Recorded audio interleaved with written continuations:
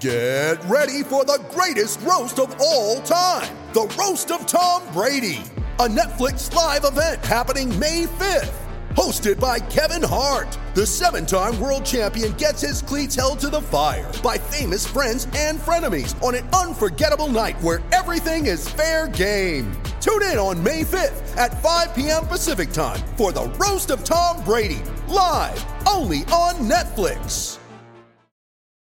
When you need mealtime inspiration, it's worth shopping Kroger, where you'll find over 30,000 mouth-watering choices that excite your inner foodie. And no matter what tasty choice you make, you'll enjoy our everyday low prices, plus extra ways to save, like digital coupons worth over $600 each week. You can also save up to $1 off per gallon at the pump with fuel points. More savings and more inspiring flavors make shopping Kroger worth it every time. Kroger, fresh for everyone. Fuel restrictions apply.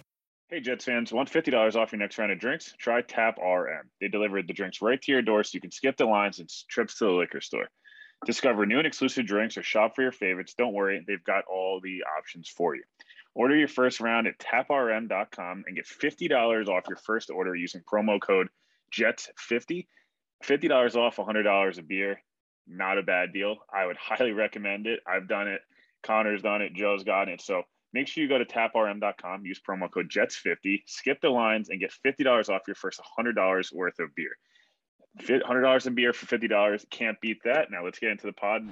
Setting up, looking downfield. He's going to heave a bomb for Corey Davis at the goal line, into the end zone. He's got it! That's a Jet touchdown!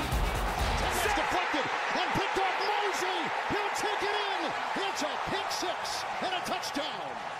The New York Jets select Zach Wilson, quarterback, BYU.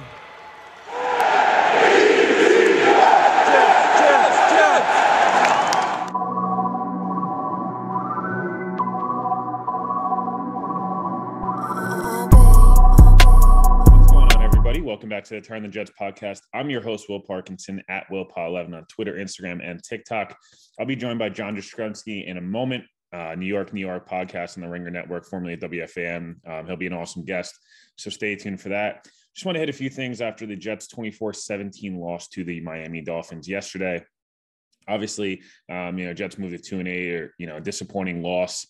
Much better, obviously, than the previous 2 weeks in pretty big blowouts. But, nonetheless, a exciting game from a few fronts in the Bryce Hall and the Elijah Moore front, and Quinn Williams, John Franklin Myers, guys like that really impressed. Quincy Williams as well actually played really well. Ashton Davis, I thought actually played really well on film. Obviously the negative, you take a loss. The game where it feels like the Jets kind of lost the game more than the Dolphins won it.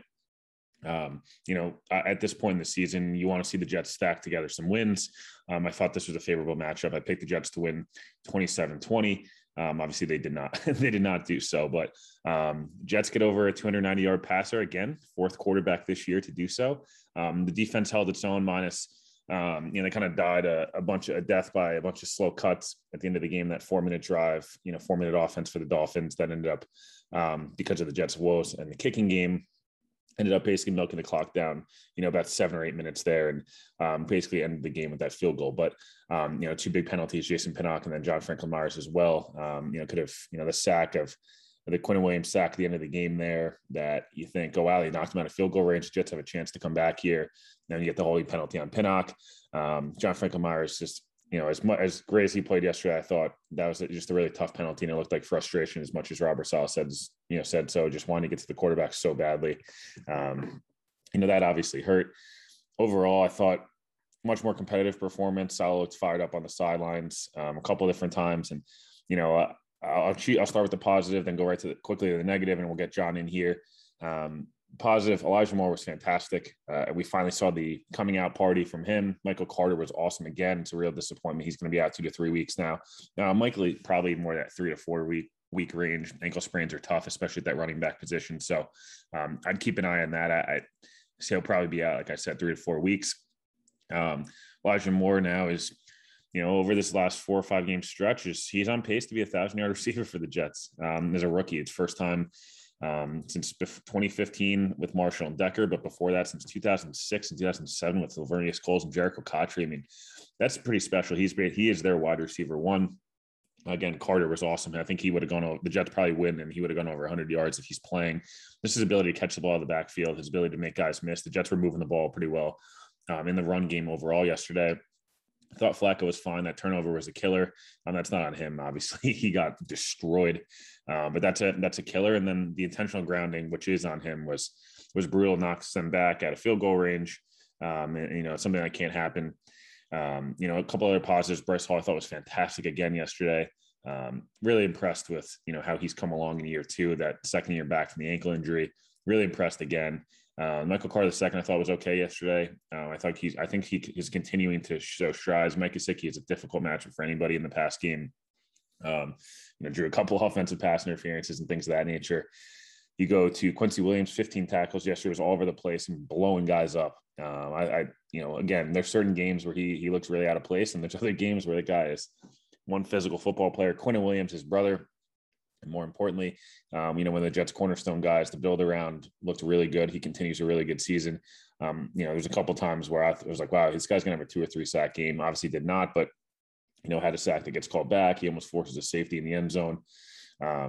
Those are some of the really big positives, I thought. Another couple positives, Zach should be back this week. The Jets will kind of announce that Wednesday morning. That said, it looks all things kind of pointing towards Zach Wilson making his return.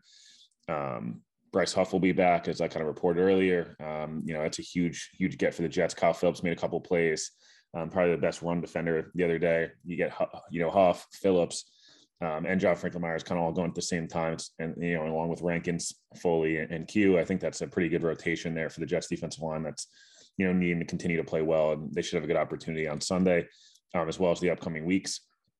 On the negative side, and another positive is LDT. I thought I had a pretty solid debut. I thought he was a pretty major upgrade over Greg Van Roten. And I think I'm excited to kind of see how that goes. It's a, potential, good move by Joe Douglas. We'll see. It's obviously it was super low risk. Daniel Brown's already been cut by the Chiefs. So, the Jets basically took on $1.5 million of salary to get him over here. Negative front, I thought Corey Davis had a really quiet day against the team in man coverage, which is super concerning. That's another divisional opponent that kind of just played man on him, locked in. Look, the Dolphins have great corners. Elijah Moore is a great matchup, for the Jets, on these corners, but Corey Davis was not. He struggled pretty much since coming back. He obviously had some kind of bloated numbers last week, but had a killer fumble. So he's pretty cemented as the Jets 2 now. I think Elijah Moore is pretty cemented as the 1. You can even argue Crowder is the 2. And Corey Davis is the 3. But again, negative front. Unfortunately, Michael Carter getting hurt is tough. The penalties are tough. The kicking game is the biggest frustration for me. And I will put this a little bit on Saleh that early in the game, go for it down in the goal line. They convert 7-7. It's huge confidence to show on your team. Didn't settle for the 3. And then multiple times settling for 3 points, the 4th and 5, you kick a 55-yarder. It's a momentum killer. Obviously, everyone kind of in the stadium knew Amendola wasn't making that field goal. He's been pretty horrendous, to be honest with you, all year. And not anything above, 35, 40 yards. And then this is a 40-yarder after that. The Jets have to take a delay game because they don't trust Amendola later. That's a cost them about 9 points. They lose by 7. Again, obviously the turnover down in the red zone, can't have that happen. I think the Jets got in the red zone, I believe 5 or 6 times, maybe 7. I have to check on that. And they scored 17 total points. That cannot happen. That's the difference in the ball game. The Jets going in 3-7, into next week against a Houston team, and the Jets kind of can be able to stack wins together. Did not do so. A couple of the other negatives. I just thought some of the holding penalties, there's the self-inflicted wounds again. The Jets just cannot get off the field at times on third downs where they need one stop. And that's super frustrating. Again, the kicking game was just a killer. They had a huge penalty. The Dolphins squib it. Ryan Griffin returns it to about the 40-45-yard line. Massive penalty on the Jets. Now they're back at their own 20 instead of having good field position. Again, that stuff cannot happen. It seems like the Jets every year, every game get a killer penalty on special teams in the kickoff game, which again is tough. And I kind of wanted to address this one thing. Again, we'll get John in here in a moment. Rooting for being above the Jets, caring about the Jets game because Zach Wilson's not playing, or rooting for losses and draft picks at this point in the season, I think is super frustrating. And I think people need to get over themselves in that sense. I don't mean to come off in any way, shape, or form, but you should be wanting to root for wins, man. The Jets are going to have premium draft picks. They're not drafting a quarterback this year, obviously. So, tanking for the number one pick and things like that. The Jets aren't tanking. They're rebuilding, and they're fully aware of that, but the Jets aren't trying to lose football games. So I think it's perfectly okay to expect them to compete and potentially beat the Dolphins, a 3-7 team in New York, even with Joe Flacco starting. And I think it's okay to root for them to win. You need to change the culture in a lot of different ways. And one of the ways you do that is by winning.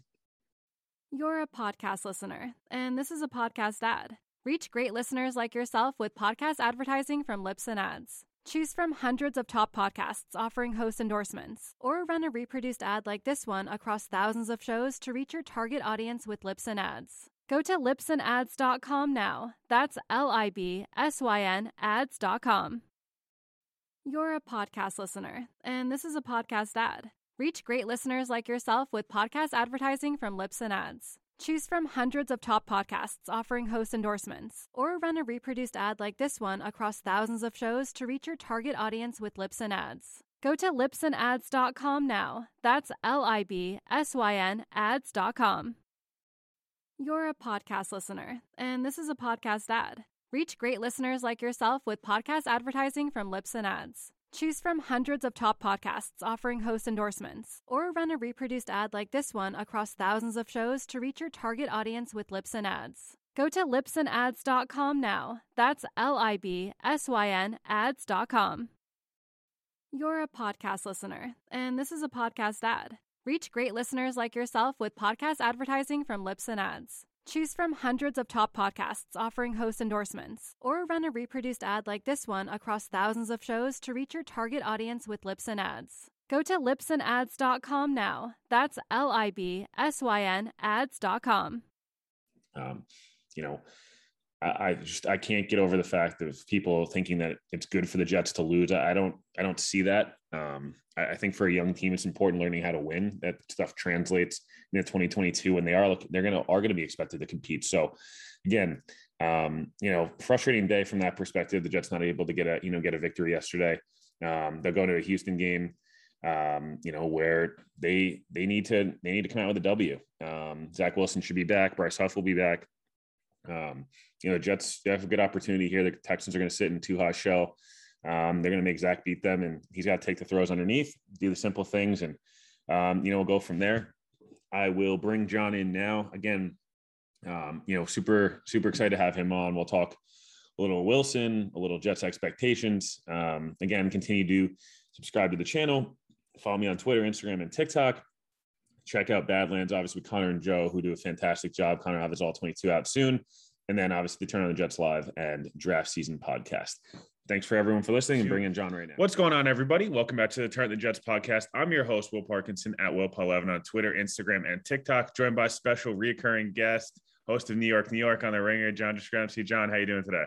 Well, I'm doing fine, man. All of a sudden, my football team remembered how to win some games. What a concept, dude. What's happening? Mine did not. Unfortunately, I haven't really won many football games in the last 10 years, but obviously an interesting game yesterday, kind of as put by Omar Kelly, who I had on last week. Magical sloppiness, basically, yesterday. It was just one of those games where you kind of knew it was going to be ugly and see some terrible things. But we did see some positives and negatives. Obviously, Tua had a really nice play. Tua 61 air yards on the throw. So that maybe shut up the haters a little bit, and Elijah Moore breaking out. What a concept when you actually have time to go down the field. I don't know if you noticed this. Adam Archuleta keeps saying throughout the broadcast, I'd like to see Miami take more shots down the field. Well, in order to take shots down the field, you have to at least have like 2 to 3 seconds within the pocket or a rollout to allow that to happen. Otherwise, that's not going to be possible. But yes, I mean, dude, if you watch college football, Tua T can throw the ball. Now, I'm not going to say he's going to throw it as beautifully as, let's say, Josh Allen or Justin Herbert. He's not like a big-armed quarterback. That throw to Devontae Smith in the championship game, what was that, like 50, 55 yards down the field? You give him a chance to throw it, he'll get it there. It's interesting. Yesterday was one of those games where the Jets were competitive for 4 quarters, but I definitely felt like they're still beating themselves, even when, the kicking game is a disaster and it's tough to watch, the stupid penalties. Where do you kind of leave that game? Obviously, they've been blown out a couple weeks in a row. Where do you leave that game, from a Jets perspective, coming out of last night? It's interesting. Obviously, they're a bad team, and they found ways to lose, whether it's the intentional grounding penalty, not scoring when you have about 3 or 4 possessions in Dolphin territory, and you can't have empty possessions like that. The terrible penalty on the third down, like that's stuff that can't happen. But here's what I'm going to preach from a positive standpoint. Elijah Moore is a stud. He's going to have a real bright future in the league. I mean, Xavier Howard is one of the best corners in the league, basically said after the game, that dude's got talent. That dude's got some special vibe to him. I'm stoked about that if I'm a Jet fan. I know he's going to miss the next couple of weeks. It's a bummer. Michael Carter can play. I'm watching that game, and Will, I'm saying, why didn't the Dolphins take Michael Carter in the third round? Because he's shifty. He can catch the ball out of the backfield. He's tailor-made for the modern-day NFL. So we've given Joe Douglas's 2020 draft class a whole lot of heat, a whole lot of smoke. It hasn't really panned out. I think 2021, Moore, Vera Tucker, Carter, that's a nice place to start. Now let's see if you hit on the quarterback. Yeah, that's where I was going to kind of go with that. Obviously, look, Joe Flacco is now the 4th quarterback this year for the Jets to throw over 290 yards. The Jets are all the way up to 9th in passing offense in the NFL. The last time I had you on, we were talking a lot about like, oh, who are they going to draft? Not who are they going to draft, but like, what are some like realistic expectations? I did not think I'd talk about a Joe Flacco, Josh Johnson, close to 300-yard games, although Flacco's were a lot of garbage time in the one big play to Moore. But, Zach Wilson looks like he'll be back this week. I thought he should have been back last week, but that's a whole nother discussion that we'll hit on another day. Going against Houston, what are your expectations watching Zach Wilson the next, 7 weeks if he's able to stay healthy? Obviously, it's a pretty big stretch for him, similar to kind of what Tua had last year and other guys, finishing out their rookie year with some favorable matchups, and then he's got some tough matchups, obviously, at the end of the year. Well, I think it's the idea of mastering the offense. Mike White did in the Cincinnati game. And even for a good chunk of this game against Miami, Joe Flacco did what LaFleur wanted him to do.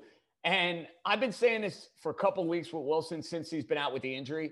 It's okay to take the 6, the 7, the 8-yard completion, to not put yourself in 3rd and 11 or 3rd and 8 and 3rd and 13, because you're a numbers guy, you're a smart guy. Well, you understand if those numbers are that way on 3rd down consistently, you're not going to convert a lot of 3rd downs. You're going to get off the field. Your offense is going to stall out, and you're going to have no flow, no rhythm, no cohesion to what you're looking to do. We know Zach Wilson has good arm talent. He does. We know he has mobility. But there are times where you have to understand, hey, guess what? I don't need to hit a home run.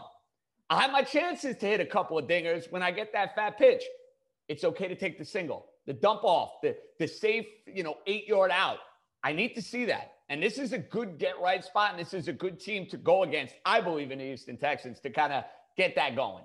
It's interesting. Like, obviously, we're both big Yankee people, and it's like I feel like I have the same conversation with every one of my teams. It's like the Nets, can he not shoot so many threes? Can the Yankees try to get on base for once? Or with the Jets, can Zach Wilson just take the screen pass? It's an easy 15 yards for you. You shouldn't have to throw a 50-yard bomb every week.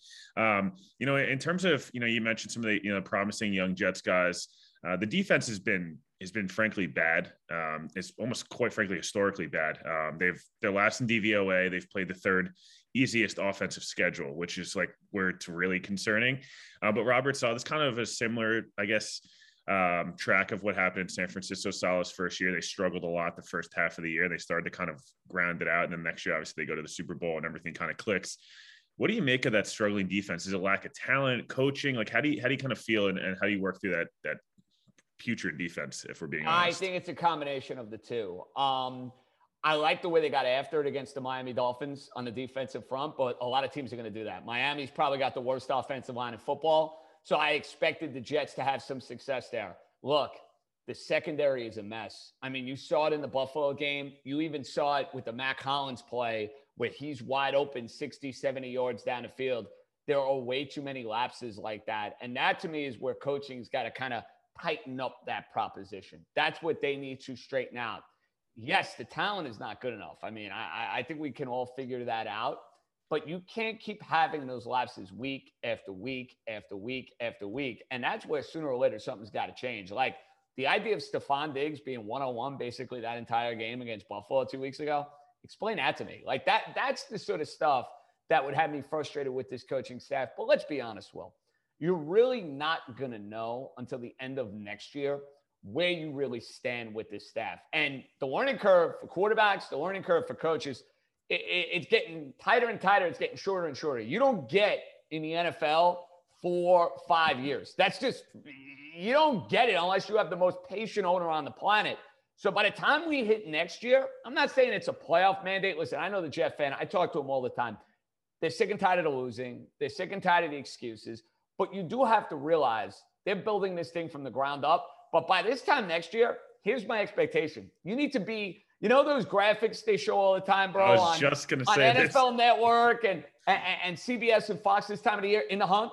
The Jets got to be one. I'm not saying they got to be a play. You got to be like playing relevant November and December football where you feel like you're not dead and buried by the time you hit Thanksgiving. Does that make sense? Yeah, no, I was just going to say, like, my goal is next Halloween, the In the Hunt graphic, when it makes its debut on Sunday Night Football. Well, it's going a little late now. Remember, with the schedule getting pushed back. So now it's like mid-November. It used to be Halloween. Now it's like mid-November. Thanksgiving is like the first time we're seeing this, which I know is going to throw everybody off, but that's okay. Yeah, but even if the Jets are a 4 or 5 win team at this point next year, you know, they've had some games they could have won this year as well.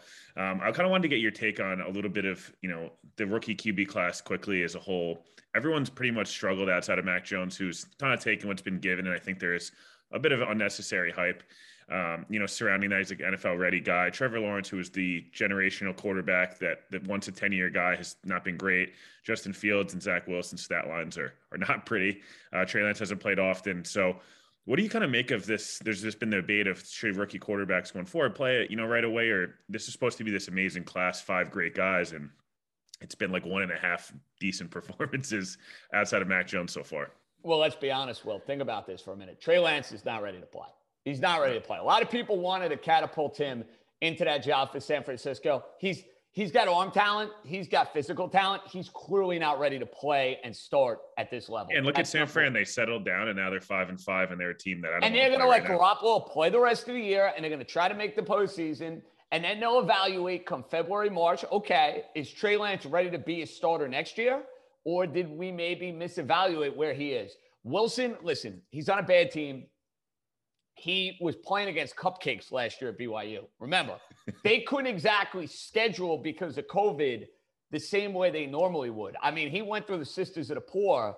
That is a major step up in competition. And I had no problem with the Jets running him out there because I do believe that you can learn on the job. But there have been some games where and I wasn't a big believer in this. So I'll admit that I was a little bit off when it comes to this. Would have been nice having that sort of veteran mentor early in the year, basically be like, dude, maybe you shouldn't be doing this. Maybe you shouldn't be doing that. Maybe to have that in addition to the coaching staff would have helped. And listen, Lawrence is going to be fine. The team is terrible. Terrible. Remember, Peyton Manning threw like 7 more interceptions and touchdowns and was on a 3-win Indianapolis team. And in the following year, they won 11-5 and made the postseason. Now, I'm not proclaiming that's going to happen with Trevor Lawrence, but the idea that like people are saying, oh, he's a bust, he's not going to, let's cool the Jets on that, number one. And give Mac Jones credit. Listen, Mac Jones has gone into New England and has done exactly what they've wanted him to do. He could step in right away. They run a ton of play action. They have a skill set that's tailor-made for exactly what he's looking to do. And he doesn't screw it up. They run it well. They play top-notch defense. They're incredibly well coached. I think Mac Jones was the perfect quarterback for New England. I don't think he has star, like can't miss talent, but he's in the perfect place, and good for him. He's making the most of it. Yeah, no, I totally agree there. Want to hit on a couple other just quick things. Obviously, there's press conferences. It's hard to take a lot out of one way or another. The concern in that 2018 draft with Baker was if he comes to the Jets, that New York market is going to be a mess for him. I know he struggled with a ton of injuries. What did you make of those comments after the fans that are booing and like trashing the fan? Are you as concerned a little bit with the way Baker's kind of doing the Baker cycle, where now he's in the, it's kind of complaining and stuff like that? Because I felt like in the year, it's like he's going into a big offseason with this extension and looming. Obviously, Lamar and Josh Allen are going to get theirs. Like Baker's not guaranteed to get extended, that $40 million deal like everybody else is. I'm very worried about Baker Mayfield. And I was one of his biggest proponents, and I was one of his biggest fans. I thought he had a ton of swagger. I thought he had a ton of confidence. I thought he came on the scene and had a great rookie year where I was like, okay, I think the Browns are cooking with something here. he has not gotten better. Now, the injuries this year have clearly played a role in his performance. Anybody who's going to say otherwise is kidding themselves. But when you start fighting the Cleveland Brown fan base, when you have your wife basically going on social media and sticking up for you and doing the same sort of stuff, you got to know full well it ain't going to end well. It's not going to be a pretty story if that's the way you think you should handle it. And yeah, well, listen, if I were the Cleveland Browns, I'm not rushing to go and give Baker Mayfield $35 to $40 million a year. And look, I think he's an adequate, fine, solid NFL starting quarterback. Is he a great quarterback? No, he's not. And that's the thing always when it comes to the quarterback discussion. It's one thing when you have one of these guys and you're not paying them, because then you can kind of see, all right, are they going to grow? Are they going to develop? Can we maybe tailor-made our system to what we have around this particular player? Like, you have time when the quarterback's not making any money. Once it comes time for the quarterback to get paid, you got to know, do we have our guy or not? And I'm not sold that Cleveland has their guy. And I'm bummed about that because I love Baker. I really do. I loved him in college. And I always root for my guys in college that I attached myself to become stars. It has not been the case. Yeah, it's just a weird one. I wanted to hit on one other thing we saw last night. It's a pretty crazy game, obviously, Sunday Night Football. Justin Herbert, I guess, had basically the most amount of passing yards in a game while also having 90-plus rushing yards. It was a crazy performance. And obviously, he's a Dolphins guy, and I think I don't think Tua is as bad as people make him seem. I also don't think Tua's got like that same star potential maybe a Burrow or Herbert do. How impressive have you been with Herbert, especially in these big primetime games? He seems like he kind of takes that next leap, as all those really good quarterbacks do. Listen, he's got a big arm. He's incredibly mobile. He's incredibly talented. Now, let's throw a disclaimer in there with the Steelers. The Steelers didn't have Minkah Fitzpatrick, T.J. Watt, and Joe Hayden playing defense yesterday. So it was basically a home game for the Steelers. Well, it was a home game for the Steelers. The Chargers yucked up a 17-point lead, and that was one of those games. Thank goodness Mike Williams was wide open in coverage, and he scored 50, 60 yards down the field. Herbert's a really good quarterback prospect, but I think listen, he's a better prospect than Tua. I'm not going to debate that. The skill set is just it's just far greater. You know what I mean? Like, there are things that Herbert can do on the field, Tua just cannot, and that's not a knock on Tua. It's just the reality of what Herbert has translated to in the NFL. But let's take that all into account. The hype train around Herbert being the next Mahomes, that's where I think people have gotten a little crazy. I think Herbert is a very good quarterback prospect. At the same time, Will, he's got a lot to prove. Like, I don't know if you feel this way. If you gave me a choice over the next 3 to 5 years, I'm taking Burrow over Herbert. I think he's got more. I might still take Herbert, but I would say like the average depth of target for Herbert is concerning. Like his average depth of target's like in the bottom half of the league. And I don't know if that's coaching or not, but for that big enough arm and all these different physical traits, like I expect you with that amount of talent of the Keenan Allens, they invested heavily in the offensive line. Like I kind of expect what happened last night, and it's not really happened all year. So I was really impressed with Burrow in person a month ago against the Jets. I know he didn't play great. He moves around the pocket so well, and I feel like he's got to protect his body. That's the biggest concern I have about him. Even yesterday in that Raider game, he's throwing his body around like a rag doll. Protect the body, and I'm telling you, Burrow has this sort of leadership element that he brings to the table that I think should not get lost on anybody. Like, it's one of those intangible factors that sometimes can be the difference in being the guy in a city, if that makes sense. No, it makes a ton of sense. They're both, I think Burrow's only going to get better. So remember, people forget 12 months ago, he destroyed his knee as bad as you could possibly destroy it. So he's only going to get better going forward. I'll ask you one quick Jets thing, and we'll finish up with one other comment that floated around on Twitter this weekend. What's the expectations maybe from, the Jets have 7 games left, probably 4 or 5 games they could potentially win. They're not beating the Bucs or the Bills. Is 2 or 3 more wins on the schedule kind of achievable, and the Jets get to 4 or 5 wins? They double their win total from last year. Is that kind of what fans should be expecting? Or is the win total, it's just about Zach Wilson and developing? Yeah, I don't think it's about the win total. Now, Texans is a winnable game. Philly's a winnable game. You play my team in a couple of weeks. That's probably, it's not at home, so it'll probably be a tougher game to win. But you get my drift. They can win 2 more games. It's not about that. How's the quarterback look? Is he growing? Building a chemistry with a guy like Moore? Getting quarterback on the field. The look, you'll know if the team's moving in the right direction. I think the look is far more important than the actual win-loss record. I do. Yeah. I totally agree. I think it's, you want to see stuff out of Zach Wilson.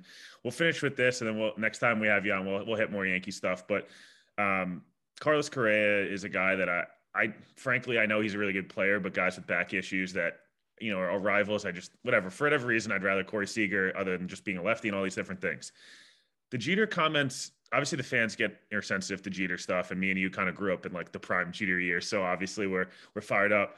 How confused were you about those comments with the Gold Glove stuff? Like when the Marlins and the Yankees were two teams bidding for you, and then you're kind of taking shots at Jeter, who owns the Marlins and is a Yankee legend. Were you not confused by that? My gut feel is that Carlos Correa probably already has a sense of where he's going, and Miami and the Yankees are not those particular places. You know what I mean? Like, I think you kind of know, and you kind of have a sense, hey, I'm good here. So if I want to go and take a shot at Derek Jeter, hey, I know it's not going to go and win over the New York fans, who probably don't like me much to begin with anyway.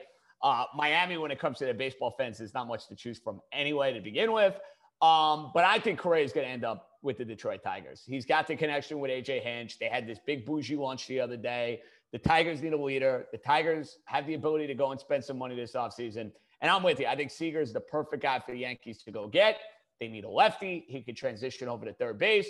Now, truth be told, if they ended up with Carlos Correa, I would take it because I think he's a badass, and I think that team could use a little kick in the ass. So from that standpoint, I wouldn't be opposed, but I prefer Seager. So I'm with you there. Comments aside, which kind of were a little silly, even if you want to get on Jeter's defensive metrics, like the guy's a first ballot Hall of Famer. He's one of the best to ever do it. Shut up. You know what I mean? And I love Jeter's kingly response to that. So that Jeter response was fantastic. It was such a Jeter response too. He's, I don't speak that much Spanish. And I was like, oh wow, this guy's a beast.